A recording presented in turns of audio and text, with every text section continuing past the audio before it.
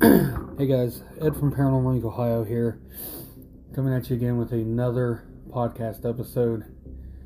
I am going to try to do the podcasts as they're supposed to on the days, Monday, Tuesday, and Wednesday.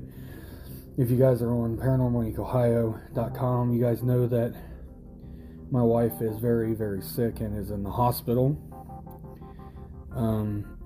But I need to keep my mind busy. So I'm going to continue to work. And so I'm going to continue to do these podcasts. So if I don't sound like my normal perky self, I apologize. There is just a lot going on right now. And it's kind of scary. So with that being said, we are going to do tonight's show on some history of werewolves. Yes, werewolves. And believe it or not, in the early years of existence, there was quite a lot of werewolf accusations. And we're going to talk about some of them. I'm going to give you 5 different stories of actual encounters with werewolves throughout history. Okay, here we go. Werewolf accusations were not entirely uncommon in Europe in the 16th and 17th centuries. Werewolf and witch hysteria sort of developed in tandem indeed. Some people were even accused of both.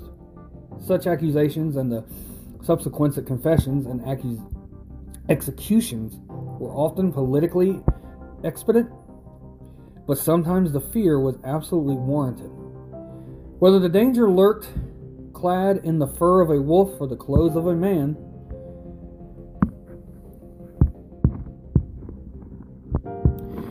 a little bit of warning about these next stories. I'm going to give you guys, some of these stories talk about a lot of crazy things.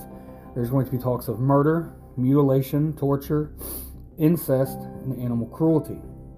I do not condone or accept any of that. These are just stories that I have found, and I want to give you guys a little bit of a trigger warning beforehand. So, if you guys don't want to hear anything about that, now would be the time to shut it off and not listen to it. So the first story is going to be the Beast of Gavardin. In the 18th century, the former French province of Gavardin was terrorized by the so-called La Bête du Gavardin, the Beast of Gavardin. The beast was first spotted by a woman tending cattle in the forest near Lagaron. In June, her bulls scared it off, but not long after, it attacked and killed a 14-year-old girl. Over the ensuing months, sightings and attacks mounted. Those who had seen the beast described a large wolf with unusual red fur, streaked with black, and it was prolific. According to a 1980 study, there were 210 attacks in all, 113 of them which were fatal. In 1765, King Louis decreed that the French state would help slay the beast. When the appointed professional wolf hunters, Jean-Charles Marc Antoine Valmasse de Innevel and his son Jean-Francois, failed to kill the beast, the king sent lieutenant of the hunt Francois Anton instead. Anton slayed 3 giant gray wolves, yet the attack still continued. It wasn't until a local hunter named Jean Chastel shot a wolf in June 19, 1767, that the attacks were declared over. Nowadays it is thought that the Beast of Gavardin wasn't a single wolf at all, but many individual wolves. When France went in on a wolf-killing rampage, these wolves were slain one by one until none were left, and the attacks abated. Not that killer wolves were unusual at the time. According to historian Jean-Marc Morisseau, I'm probably destroying all these names, and I apologize to anyone on here that is French. Some 7,600 people were killed by wolves in France between 1362 and 1918. Excuse me, guys. So now we're going to move on to the Livenovan werewolf. Werewolf confessions could be quite peculiar. Take these of Kattlebrunn, living in Swedish Livonia in the 17th century. Theseus was widely believed among his neighbors to be a werewolf who had dealings with the devil. Local authorities didn't much care, after all. Theseus was in his 80s. What harm could he do with a few tall tales? But when they brought him in for questioning on an unrelated matter in 1691, he voluntarily began divulging details of his werewolf lifestyle.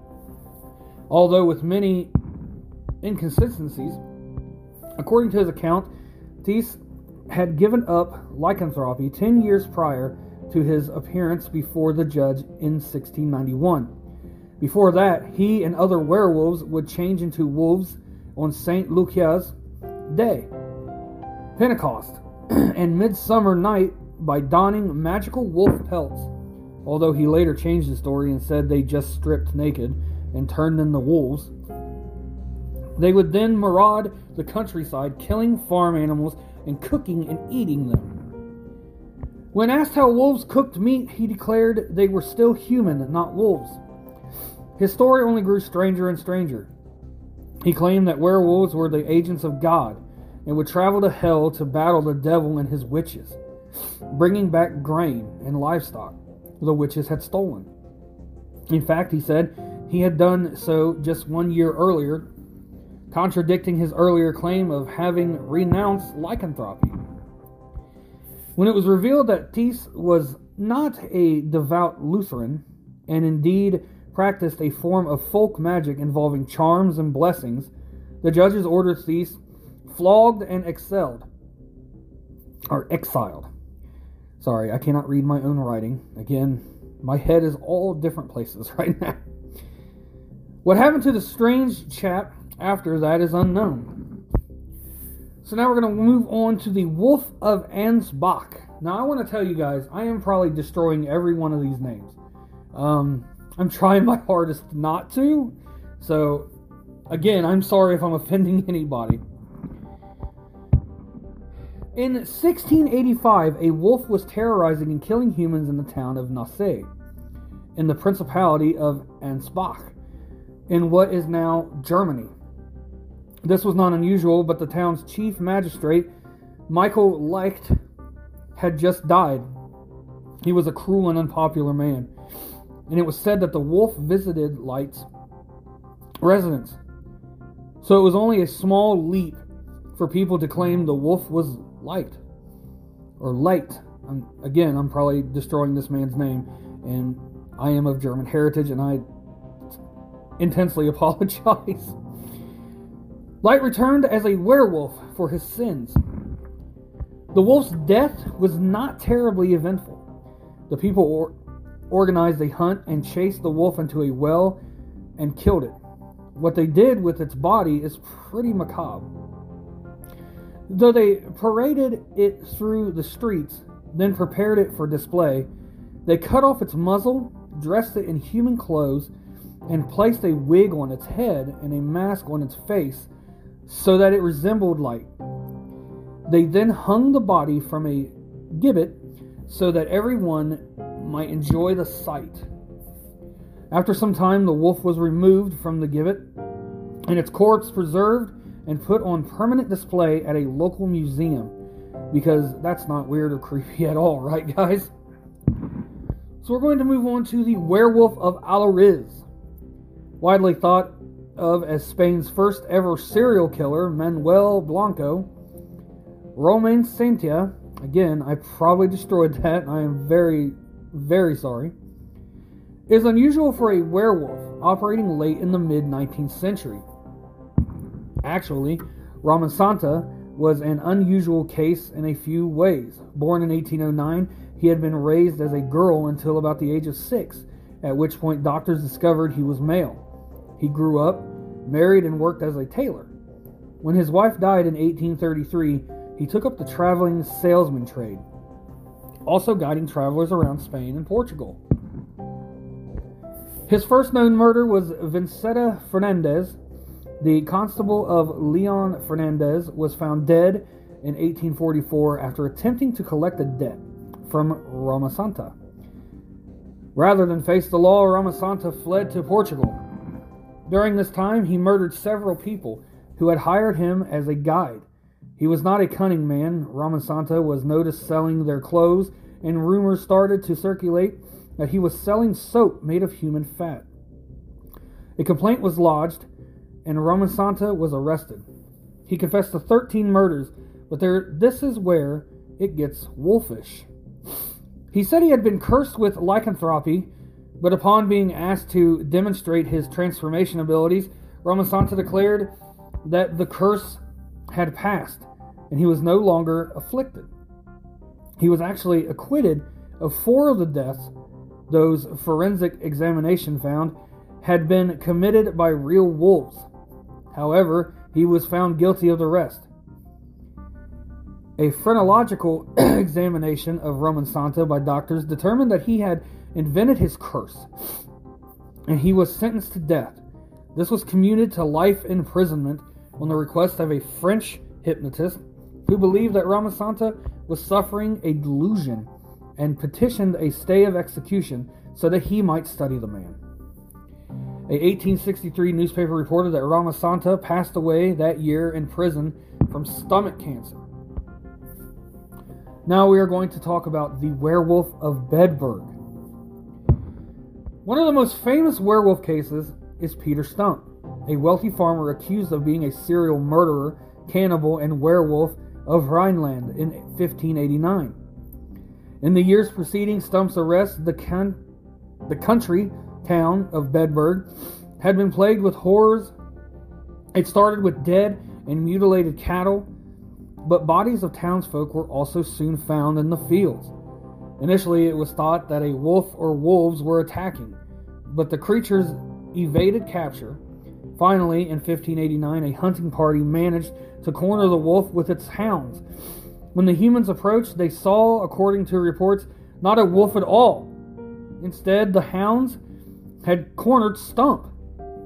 The most damning piece of evidence was that Stump's left hand had been lopped off. The wolf had had its left forepaw cut off. Since wolf and man had the same injury, wolf and man must be one and the same. Stump confessed, but it's a questionable confession at best. He had been subjected to torture, including the rack. He said he'd made a pact with the devil himself when he was 12. He had been given a magic belt which allowed him to turn into a wolf. He confessed to killing 14 children and 2 pregnant women. He ate of their flesh and ravaged their bodies. He killed his own son and had a sexual relationship with his own daughter. He was sentenced to die in the most awful manner. He was fixed to a breaking wheel and had flesh torn from his body with red-hot pincers. His limbs were broken with the blunt side of an axe so he might not rise from the grave. Finally, he was beheaded. His head was placed on a pole with the figures of a breaking wheel and a wolf on it as a warning to others. His daughter and mistress were also flayed, strangled, and burned. It is not known whether the crimes were truly committed by Stump at the time. The region was deeply affected by the Cologne War. Stump was a Protestant convert, and the religion had been seized by the Catholics in 1857. His death was to the Catholics' advantage, as his considerable wealth would fall to them. In addition, Stump's death could have served as a strong warning to other Protestants.